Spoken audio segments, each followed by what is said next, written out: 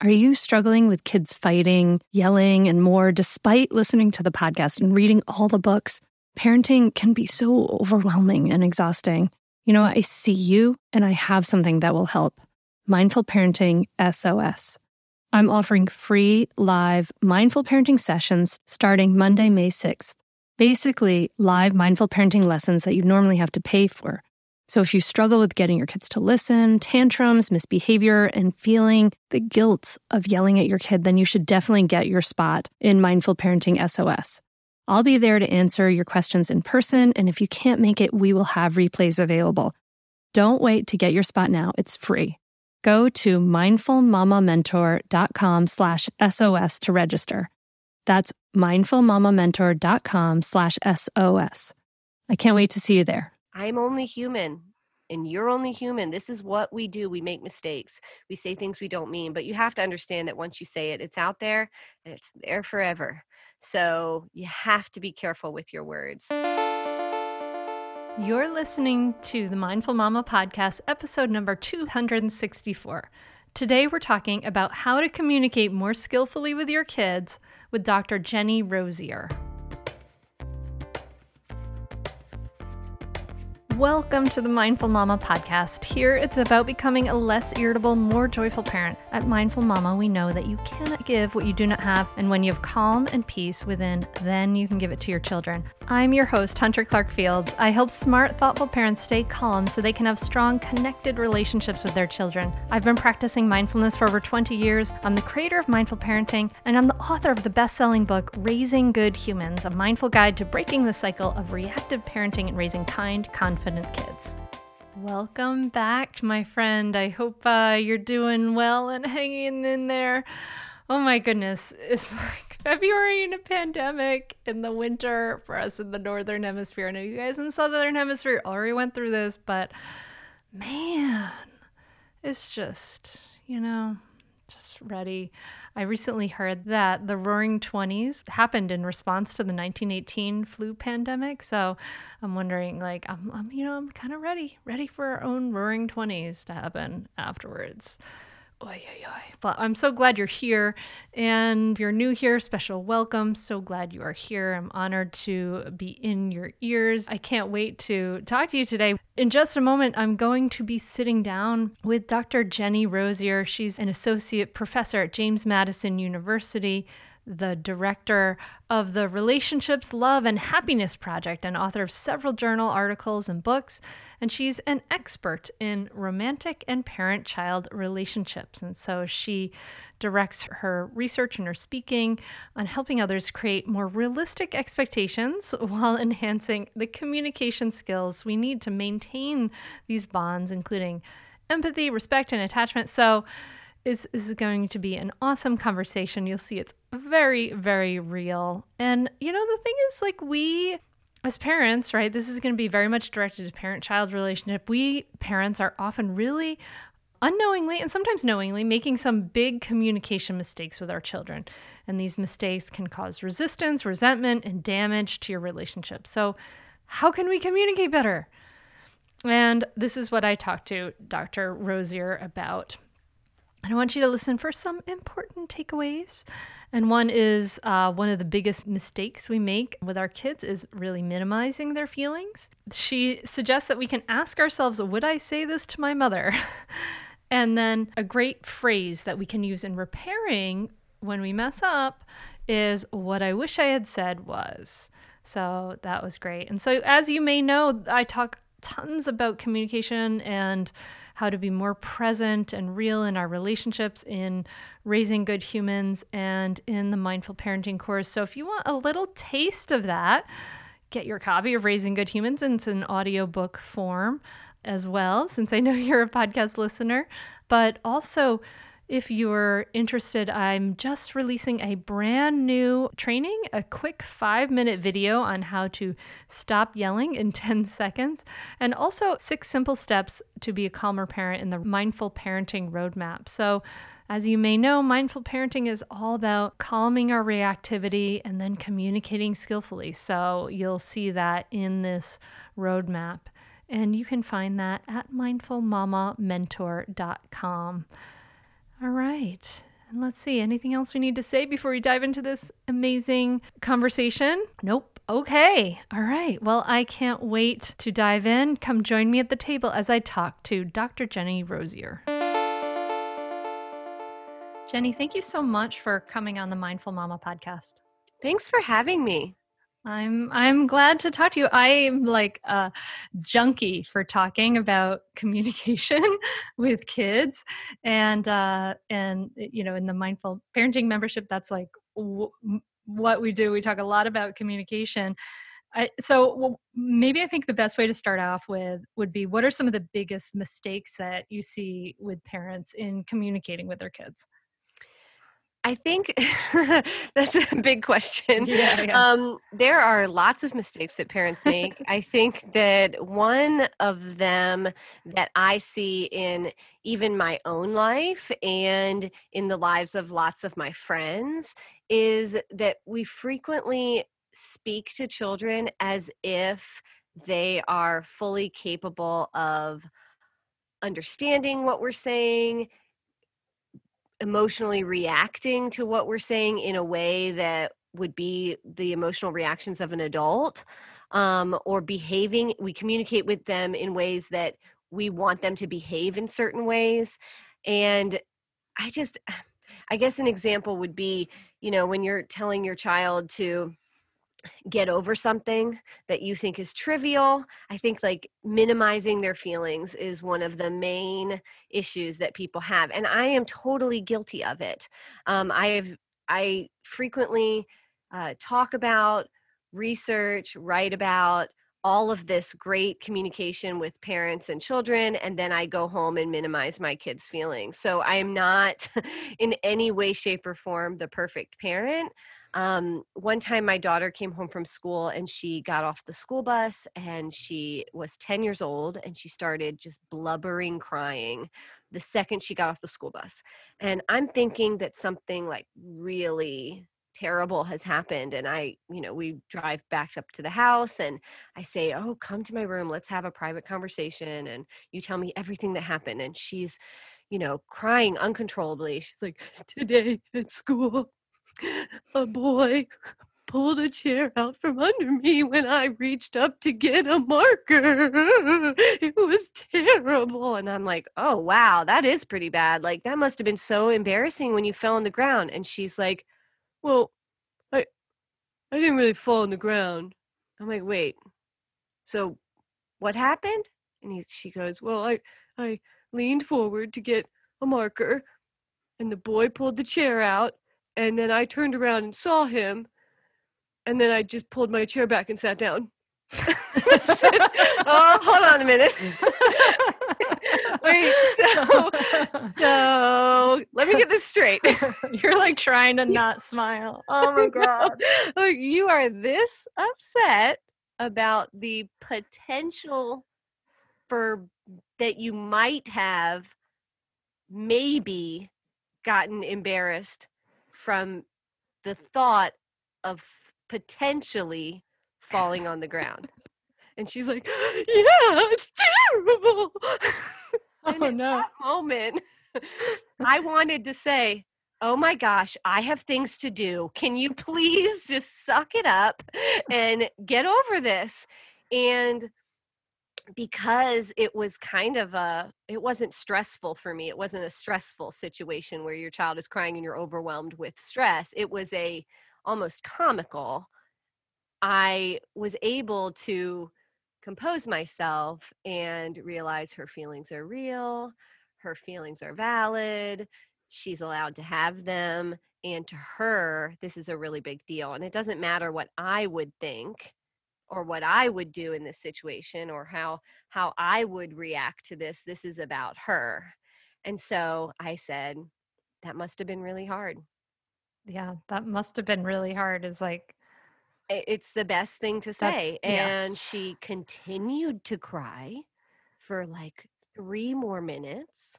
And I hugged her and I told her that I was sorry that it happened to her and that it must have been really difficult. And then she was okay. But I mean, it took minutes to something that to me was so silly. shouldn't have got upset about it to begin with. And so I think one of the main things that we do as parents, especially with younger kids, is we minimize their feelings or we trivialize their feelings. And when we need to recognize that they're allowed to have their feelings and they're allowed to have their upset and they're allowed to react to things in whatever way they want, because it's their experience and it's their feelings. And, we wouldn't do that to an adult. If your partner was crying uncontrollably to you, hopefully you wouldn't do that to him or her. Yeah, you might be curious. Like you'd be like, well, wow, honey, that share incident was really upsetting to you. Like, I wonder what's going on, Exactly. It would invoke your curiosity and concern. Yeah, you wouldn't say, oh, come on, this is ridiculous.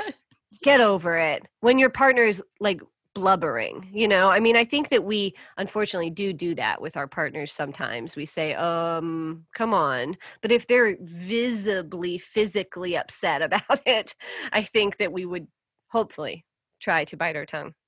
Parenting can be loud, stressful, and rough some days. And we want to be able to go to bed and take care of ourselves in a really beautiful way. And that's why I love that Cozy Earth is a sponsor of the podcast. Cozy Earth offers bedding products that will transform your sleep.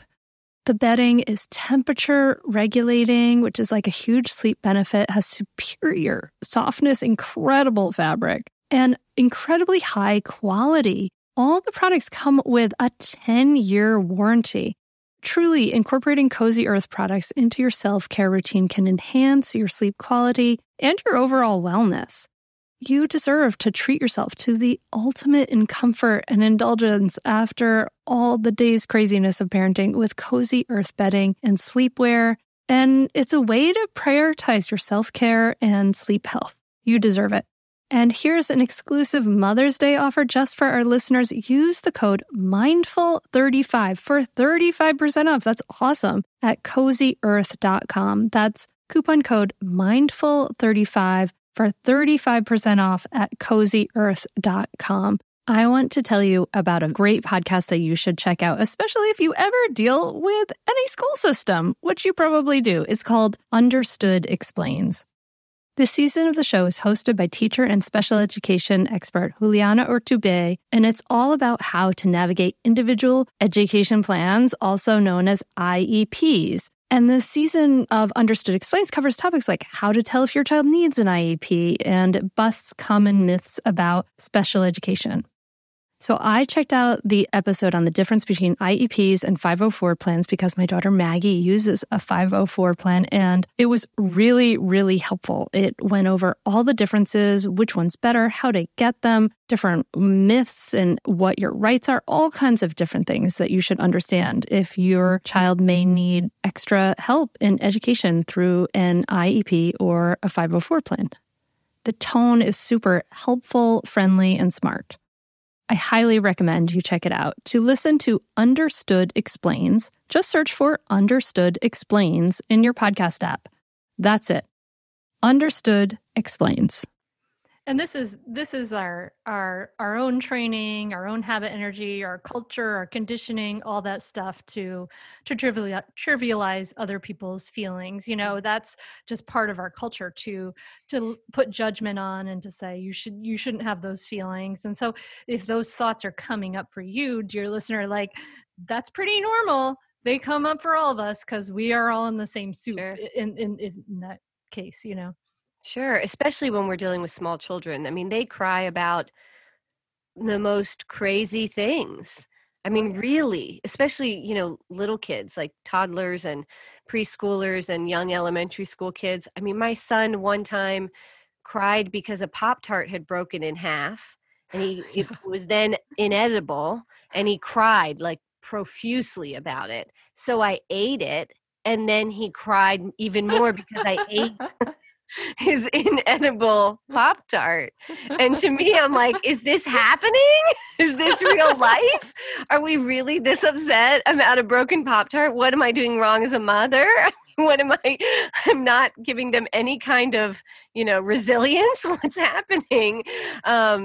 And I could, but I just hugged him and said, I'm so sorry. I'm so sorry I did that. I realize this is upsetting you. And so that desire to minimize, that desire to diminish is really strong in lots of us. And it's hard habit to break.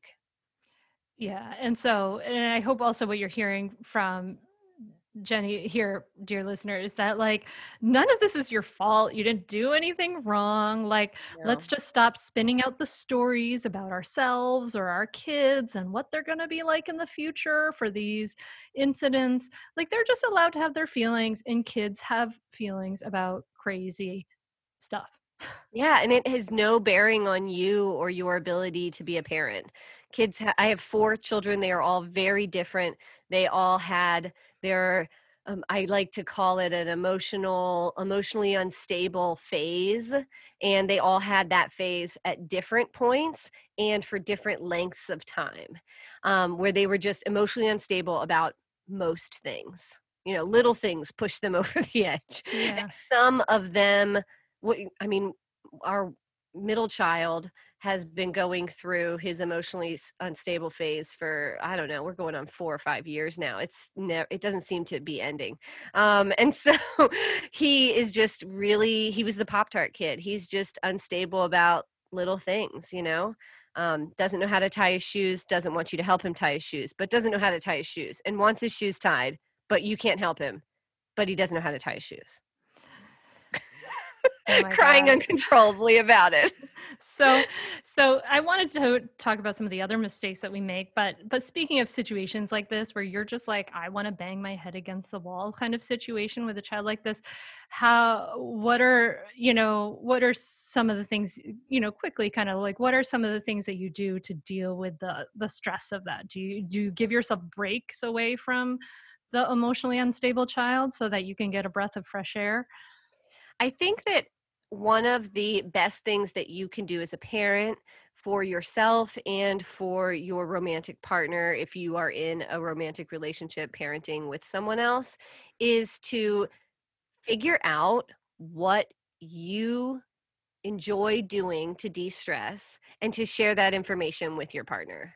And both of you to figure it out. It's one of the best things you can do. My husband and I talk about it frequently. He likes to drive his car. He's a car guy. So he likes to just go for a drive. I don't get that. I don't want to drive unless I have to. But for him, he'll just go and drive for an hour and he comes back refreshed and he comes back feeling good. And I say, wow, that was really great. I enjoy getting a manicure or pedicure. Can't do that now due with COVID, but that was something I enjoyed doing. When things change, you try to figure out like, what are some things that you need to de-stress? I highly enjoy eating ice cream. It helps me de-stress. Like I just sit there and I'm one with the ice cream and I just relax and de-stress. And that could take a minute. I don't even have to, go somewhere for an hour. It's just a couple of minutes sitting by myself, eating ice cream or watching trash television. You have to figure out what these things are that you need to calm down, to be de-stressed, to down-regulate. And then you need to share that information with your partner, because if you just keep it to yourself, it doesn't really help anybody. But if you share it with your partner can notice that you're being stressed and offer, hey, why don't you go drive your car? I mean, I must have told my husband to go for a drive like 3 or 4 times last week. We were just having some rough issues with childcare, and we had our children in our home more than we had in the past. And so we were both really a little overwhelmed with the amount of child raising that we were doing. And so I must have told him 3 or 4 times, go for a drive. And he's like, okay, like pick something up on your way, but go for a drive. I can get another job done. I think that the idea of figuring out what you need to do to de-stress and then sharing it with your partner is so helpful. Yeah, that sounds like an important conversation to have for sure. Let's all make sure we've gone home and had this conversation. Okay, back to the mistakes. What other mistakes are we making in communication with our kids? What do you think about so one of the things we talk about in mindful parenting are some of the problems with the way we just tend to like kind of bark orders at kids. Mm. What's your point of view on that? Like, do this, do that. Sure. So I think it's a big issue that we bark orders at children frequently. I think that most parents do it, and we do it in terms of, you have to do these chores, do your chores, but also, hey, can you get me this? Can you get me that? I mean, my husband and I joke frequently that why'd we have so many kids if we weren't going to have them do stuff for us? And so this idea that you have to do something right here and right now and you don't have a choice to do it later is such an odd perspective to have. If I have a deadline for something at my job, yes, I have to get it done by the deadline, but I don't typically have to do it on a certain day, at a certain hour, at a certain minute during that hour, or else. Usually I have time to get it done. And so this idea of, telling kids that they have to do it right here, right now, or else is not preparing them for the future. Maybe it's preparing them for a future where people boss them around a lot and they take it. And I don't think that's what we want. No. So, I mean, I think it can be really damaging to them because it can make them create expectations that this is what the world is like. And this is not what the world is like. And it's causing resentment too, right? It's funny because this is part of the communication that we teach and I talk about in Raising Good Humans. And it's like still so like habitual, just like you said, like you make these mistakes too. Like it's still so habitual for me that I notice like, oh, I have this expectation that my kid's going to just jump up and do this thing right now. But if I think about like my partner, my husband, I wouldn't say, hey, can you do this? And some things I would want him to like help me out right away with. But a lot of things, if he was like in the middle of something, I wouldn't expect him to just pop up like a robot and like come and do whatever I was asking him to do. And so it's interesting how my brain always goes there anyway, though.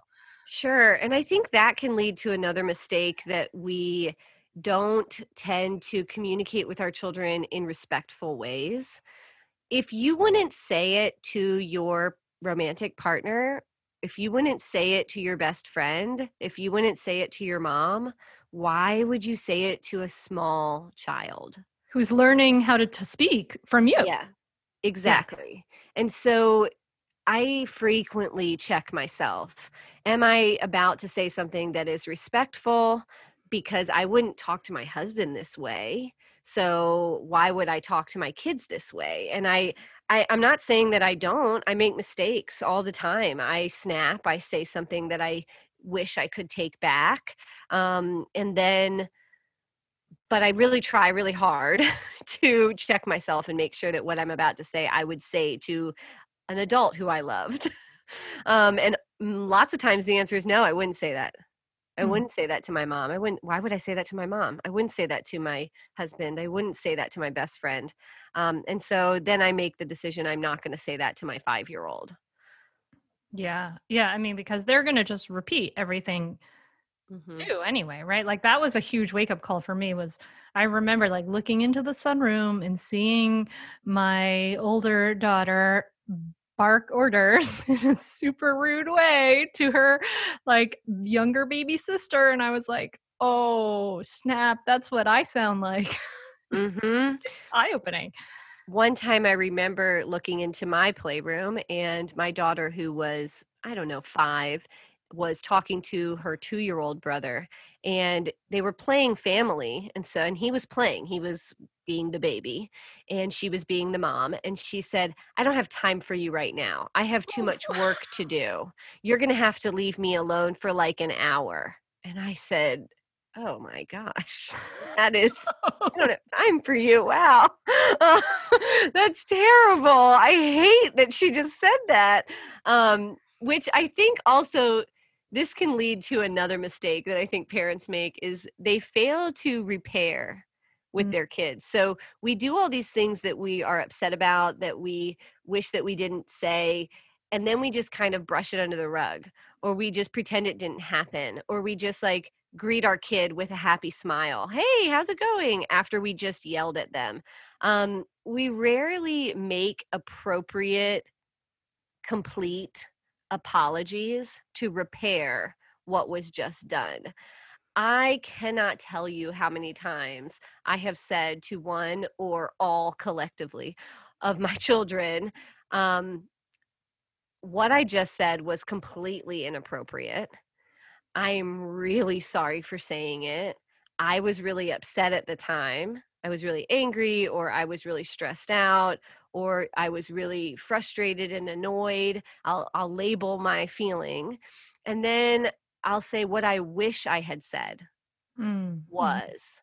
And for me, I mean, I feel like that last part is better and more important than even the apology. Even if you don't, I mean, of course we want to say I'm sorry and I wish I didn't say it, but what I wish I said was, because then you're modeling to them what should have been done in that situation. And even though you didn't do it, even though you didn't have the ability to do it or the courage to do it, you are showing them, if I was in that situation and I had the right frame of mind, I would have said.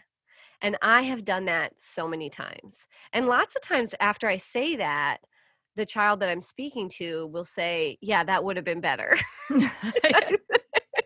And I say, yes, I know. I wish I had said it. That's what I wanted to say. That's what I wish I had said. And I'm really sorry that I didn't say that, but my frustration got the best of me. One time I heard my children heard my husband and I having an argument, and we had said something that wasn't very kind to one another. We did not know they were listening, and they heard. And the next day, my son asked me about it, and I said, okay, I'm really sorry that you heard mommy and daddy have that conversation. We don't have those conversations hardly at all, but we did have it, and you heard it, and that's how you know it happened. But I think it's kind of similar to like when you say that you wish you didn't have a brother or you wish you didn't have a sister. You say something really mean because you're super angry. And that's what was going on. I was super angry and I said something really mean. And he looked at me and he said, yeah, we both need to work on that. And I said, yeah, we do. Because I've heard you say some pretty mean things to your brother. And you don't wish you didn't have a brother, right? And he's like, no, I was just mad. And I said, I'm only human. And you're only human. This is what we do. We make mistakes. We say things we don't mean. But you have to understand that once you say it, it's out there and it's there forever. So you have to be careful with your words. And sometimes we just need to take a break. Like, that's what I should have done. I should have said, I don't want to have this conversation right now. And then taken a break. And he's like, so I should say that. And I said, yeah, if you feel like you're getting that angry, say, I don't want to have this conversation, and just walk away. So we can talk about this again later. And likely they don't even need to talk about it again later because it was about a missing Lego or something, very trivial. Are you overwhelmed by the things that get in the way of you doing what you want to do? Are you looking for ways to simplify life to better align with your values? Do you want to create space in your schedule so you have room for more of the good stuff? Play, joy, relationships, gratitude, and more? If you answered yes to any of these questions, I invite you to check out Edit Your Life, a podcast to help you edit the unnecessary from your life so you have more room to enjoy the awesome. Through episodes with me, Christine Coe, and a range of super smart, compassionate, and thoughtful guests, you'll come away with big picture insights and practical ways to declutter your home, schedule, and mental space without getting bogged down by perfection. I have always believed that small moments and actions matter tremendously. My goal is to help you find agency and space in your life through doable baby steps that will leave you feeling accomplished instead of overwhelmed. Check out Edit Your Life wherever you enjoy your podcasts. No one told us the truth about parenthood. Why? This is the podcast everyone needed before they had kids, because now that those little ones are here, there is a lot to unpack. I'm Rachel Shepardota, and I am your host for the podcast No One Told Us, where we tell the truth about parenting and let you in on all the stuff you really should have known about before having kids. I am the founder of Hey Sleepy Baby, but this podcast is so much more than sleep. We'll be diving into all the topics that you really care about and need to know while you do your best job raising those adorable, tiny humans. Our goal is to just make you feel less alone and less overwhelmed. There are so many things that no one tells us before becoming a parent, and I think that we should really pull back the curtain on becoming a first-time or second-time mom or dad to share the good, the bad, and the ugly. We'll have a little education, a little fun, and a whole lot of heart that goes into each and every episode. So join me and our amazing guests each week to hear us talk about what no one told us. Now, when you have moments like that where your son has caught you in a really unskillful moment, and it's like, gosh, I teach this communication and I really messed up in that moment and that wasn't so great. It sounds like you have a pretty healthy sense of perspective about that, about you being human and things like that. It sounds like to me that you're not like shooting the second arrow, I would call it. You're not, you had a wound and a difficulty and you're not shooting another arrow into your wound and telling yourself that you're a terrible person about that. Am I right, Jennie? Yes, I am of the belief that we are all doing the best we can with what we have, and that we are all trying very hard. We all make mistakes. I do not typically beat myself up for mistakes that I have made communication wise with my kids or with my husband. That doesn't mean that I don't ever feel sorry or remorse. Don't get that impression. I definitely do. But I also fully understand that we are all just trying to do the best we can. And I am trying to do the best I can. And we make mistakes. I tell my students all the time. I teach a undergraduate course at James Madison University about attachment communication. And I say, I've just spent 3 hours lecturing to you guys about how to speak to your children as if they're the most magical, wonderful, amazing human beings on the planet. And then I am going to leave here. I am going to go home. The dishes will not be done. And I will scream at my daughter for not doing the dishes. And they all are surprised. Like, we think you're probably like the best communicator with your kids of anyone we know. And I'm like, no, I still get stressed out. I still get frustrated. I am not a superhero in any way, shape, or form. I am trying, and I know more information than the average person, but that doesn't mean that I'm always able to follow my own advice or to stay calm when I know that that's what I need to do, and to not feed into their hysteria. Sometimes I jump right in with them. Yeah, I'm there with you. And then when we know that we're not using the full brain, in those Sure. moments of feeling reactive and under stress. Now, you said earlier, you described how the repair and how you would say you're sorry to your child. And I think a lot of parents worry about the idea of undermining a natural authority or hierarchy when they consider this idea of apologizing to their child, that it may put them in a subordinate position, and that feels really uncomfortable and strange, and it just gives them a gut reaction of like, I don't know if I could do this kind of thing. So I was wondering if you could speak to that a little bit and how it affects the relationship. So I get that. I totally get that. But for me, my gut reaction to that is, so what if that happens? What's going to happen? What's going to happen if you lose a little bit of authority? So what?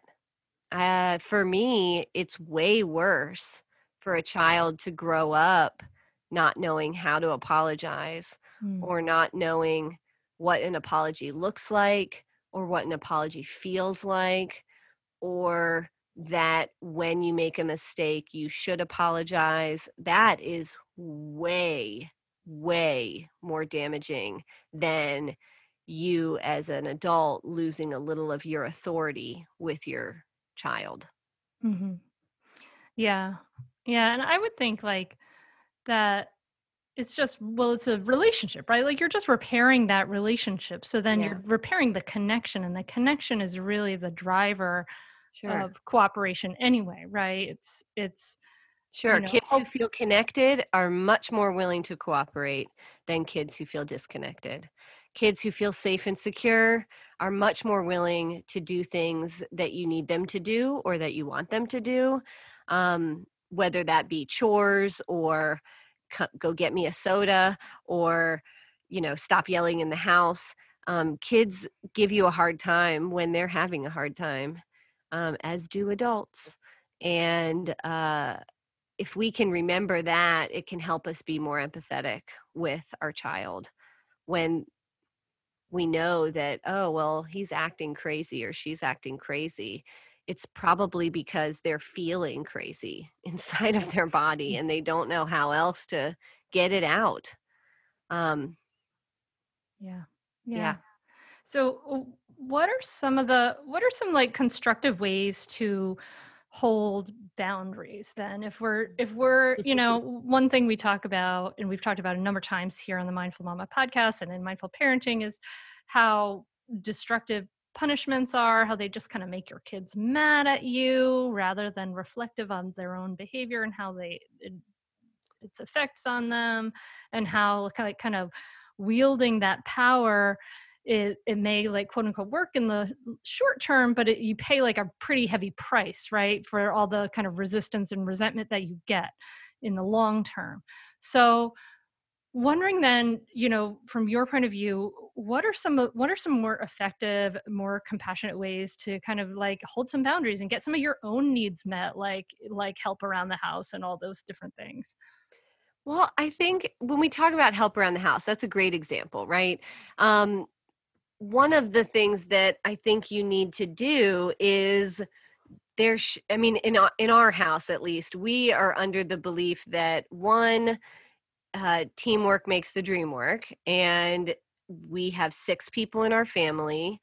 There's a lot of stuff to do. We live on a few acres. We have a lot of things to do outside our house and inside our house in order to make our family dream work. So we talk about that a lot. And our kids know that, what we're doing right now, this is our family dream.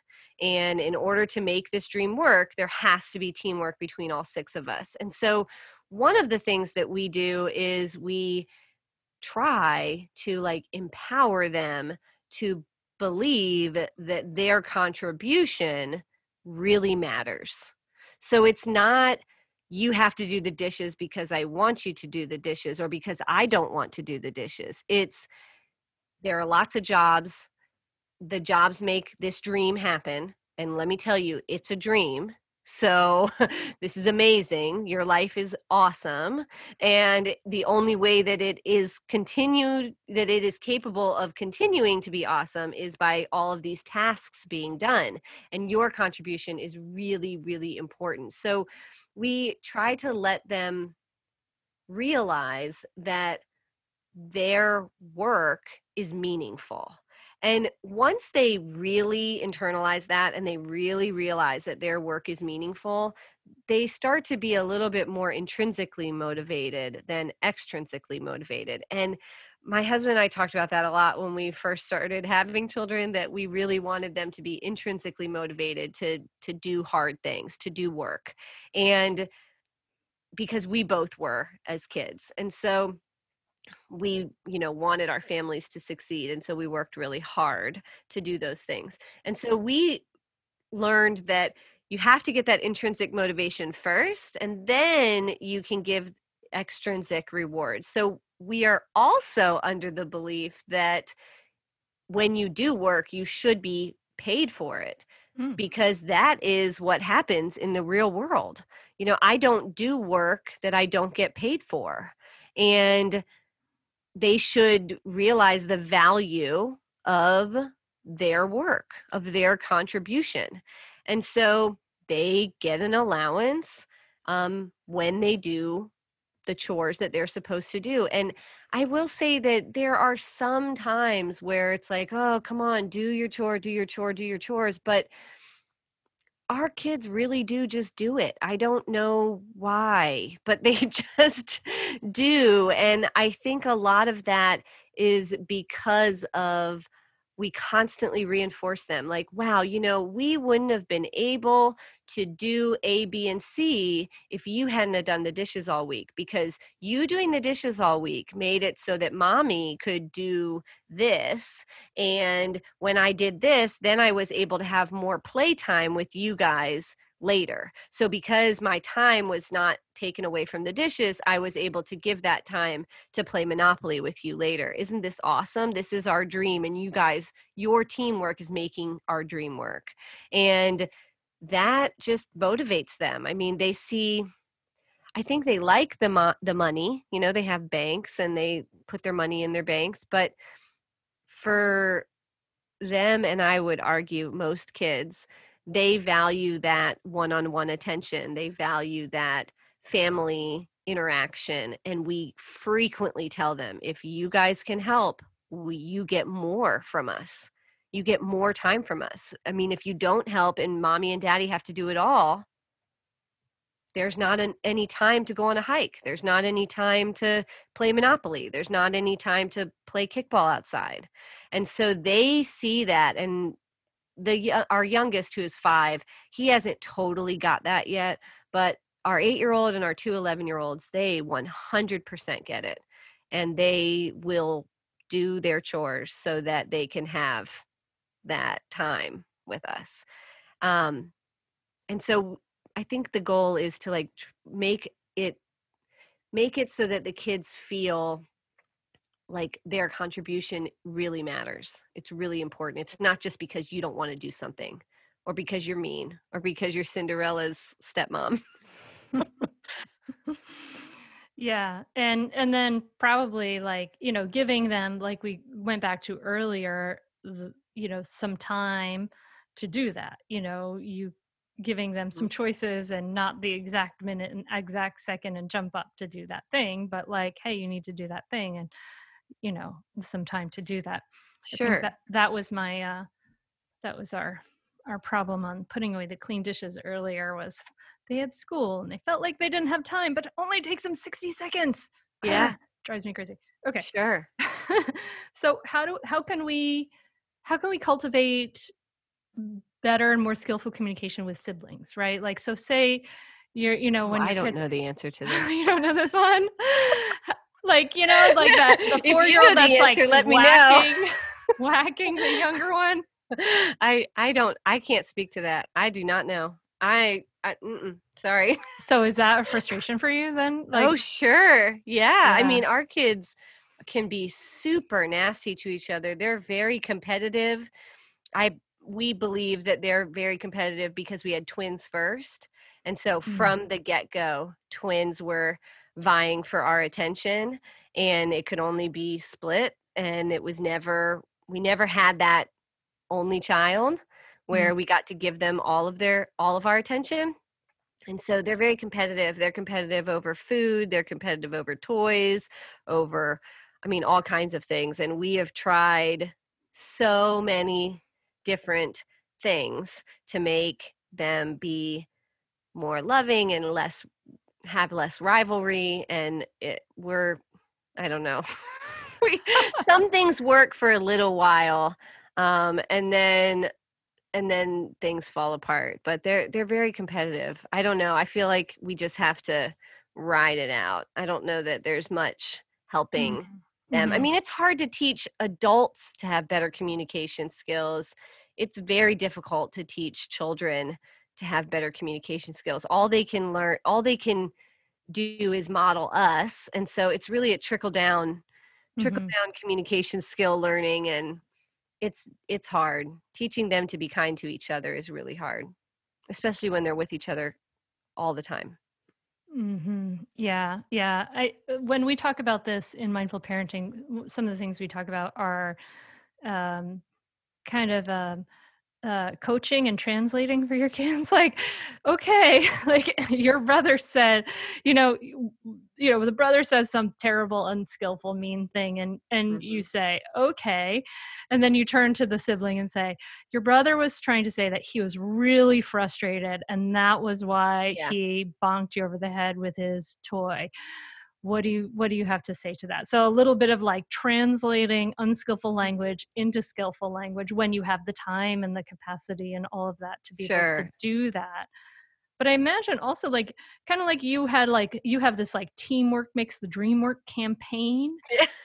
some of the like, there can be like some of that like kind of cultivating, I guess, that culture of caring about your sibling.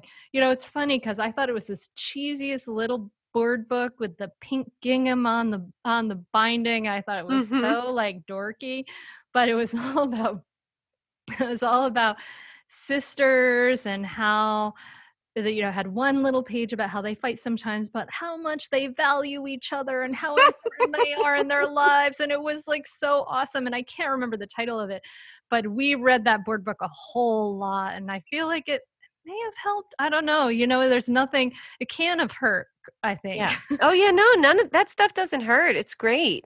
And for us, we find with 4 children, we find that them being around each other all the time is really harmful because they just all have such big personalities, which I pat myself on the back for. I'm like, wow, great. They have such strong personalities, and that will bode well for them when they are older. But right now it's pretty difficult to have 4 strong, different personalities in one room or in 2 rooms. So we work hard at trying to separate them as much as we can. Yeah. So I guess a nice way to kind of like wrap this up would be to kind of think about then the parents themselves, like the parenting partners. What are some of the ways that we can improve our communication with our parenting partners? So then hopefully we're modeling that healthy communication with our kids. I think it depends on how old your children are. I'm big on the repair, as I said already. And one of the things that my husband and I did when our kids were really young was we would purposefully act out something in front of them. So we would say something that was just mildly rude, to the other person. And then I would say, wow, that really hurt my feelings. I didn't like that you said that. And then he would go through an apology and he would apologize to me in front of them, but we would act like they weren't paying attention, right? So we would act like they were somehow eavesdropping on our conversation. And that worked for us for a really long time. We did it all the time. Anytime we thought that they were saying nasty things to each other, we would do that. We do this eavesdropping thing a lot. Another eavesdropping thing that we do is we will talk proudly about our children to each other as if we don't think they can hear us. Ooh, so what does that do? I love that. Oh, we do it all the time. So we'll be within earshot of them and we'll pretend like we don't think they're listening, but we know that they're listening. And we'll say something like, wow, Wes, did you see Vivian yesterday do A, B, and C with her brothers? And he'll say, oh, I know. She is so mature. She is, turning into such a beautiful young lady. And we'll just talk about some action that they did that we appreciated, and we will really talk it up. Whether it was something that we are actually terribly proud about or something that maybe is just a little thing, but we would like to see more of those little things together. And so we do that frequently. And I've heard them tell each other, did you hear what daddy said about me to mommy? Or did you hear what mommy said about me to daddy? And I can tell that it's because it's not only helping them, but then they're saying it to their sibling, and their sibling's like, mommy and daddy were talking good things about you. Like, I wish they would talk good things about me. And then we'll try to like do it with another kid. So we do that a lot, where we praise them in kind of a secretive way, but so they can hear us. Because I think that is one of the better things that motivates kids to grow and learn is that they hear that other people like them. They hear, I remember growing up and my dad would say, "I love you so much." And I'd be like, "Yeah, you just say that because you're my dad." Or he'd say, "You're so beautiful, Jennie. You're such a beautiful young lady." And I'd say, "Oh, you just saying that because you're my dad. Like the boys at school don't think I'm beautiful," something like that. And I remember thinking that it was somehow like ingenuous because he said it to me, to my face. I think if I had heard him say it, to my mom, like, "Wow, Jennie is just so beautiful lately. Have you noticed how beautiful she is, or how great at school she's doing, or, how kind she's being to her sister?" I think I would have believed it more because I would have thought, like, they don't think I'm listening and they're talking about me. Like, that's so awesome. They're talking about me in a positive way. So we try to do those kinds of things to model things for the kids and to make the kids feel safe and secure and happy. In terms of the two of us communicating in ways that can help our relationship, wow, there's so much. Yeah, that's a whole other podcast. I'll have to have that's you a back whole on to nother talk about podcast and a whole nother series for you. Yeah.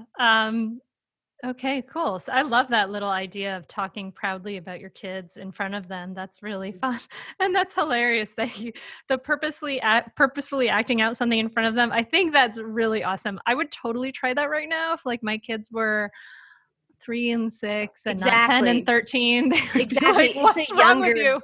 Exactly. And we could be totally terrible actors too. It didn't matter because they were 3, 4 years old and they're like, "Wow, mommy said something really mean to daddy." And daddy is, mommy's having to apologize. Like, this must be embarrassing, and they would just listen to us. And sometimes they would talk to us about it later too. Like, "Daddy said something really mean to you. I'm sorry, mommy." That's okay. That's so funny because I remember, I knew that like it's good, for kids to hear like the resolution of an argument, right? But I felt frustrated because we didn't have like like I was like, what do I do? Do we make up like I didn't think about making up an argument, so they probably did not see many resolutions. Yeah, we didn't. We just thought of it one day. I was like, "Well, we're not arguing in front of them. Like, let's make something up." And he was like, "That sounds like a great idea."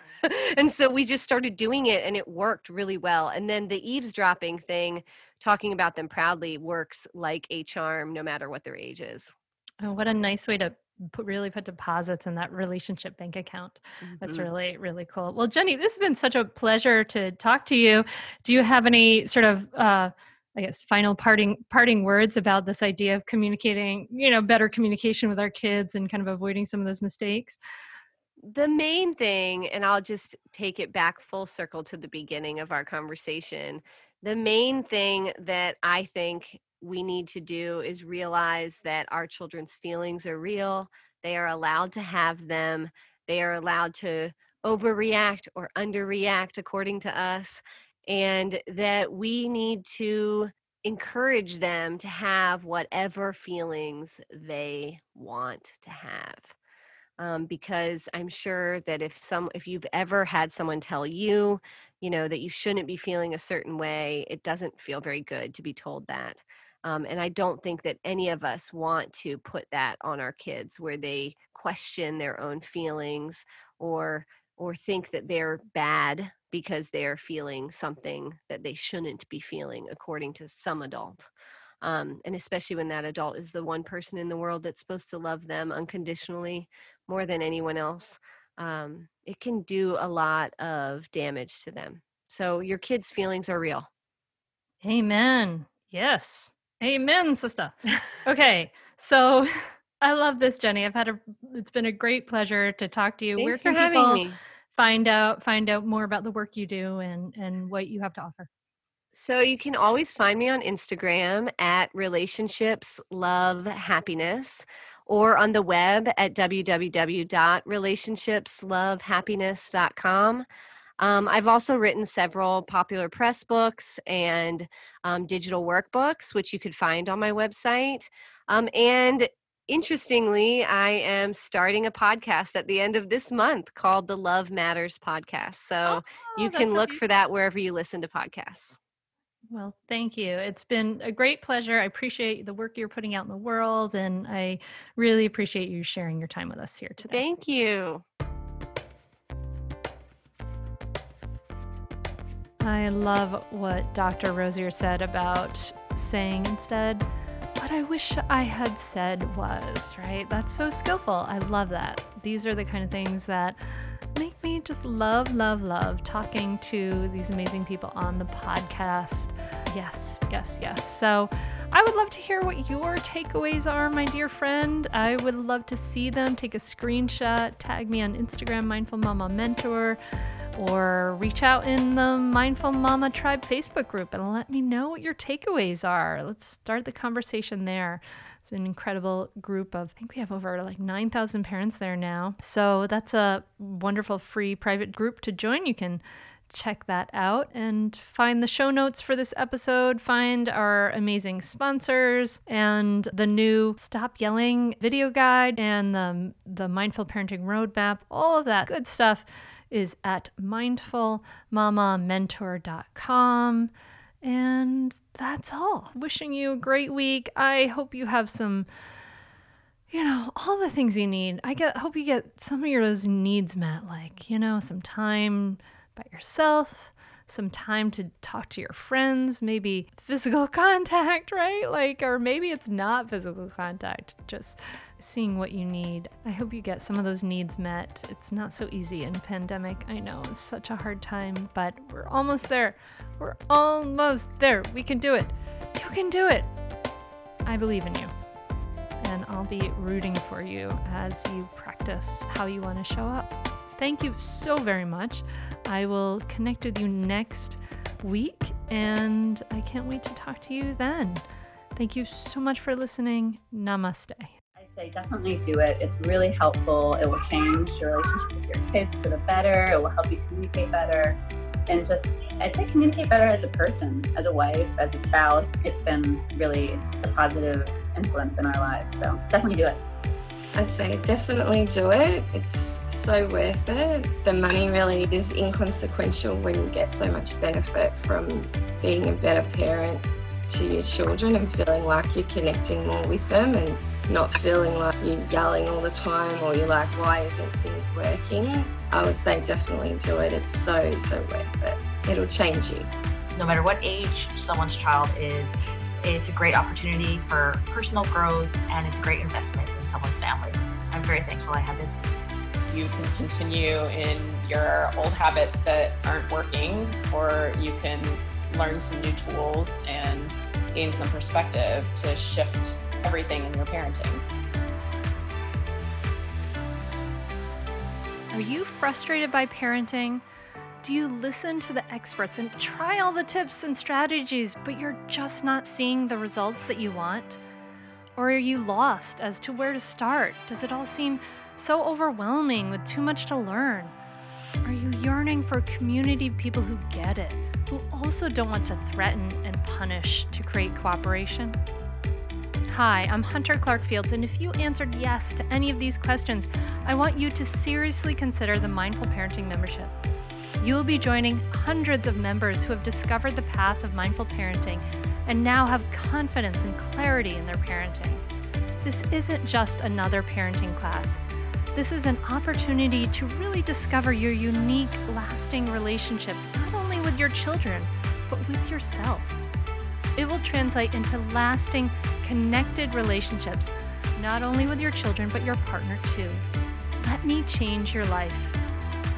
Go to mindfulparentingcourse.com to add your name to the waitlist, so you will be the first to be notified when I open the membership for enrollment. I look forward to seeing you on the inside. mindfulparentingcourse.com.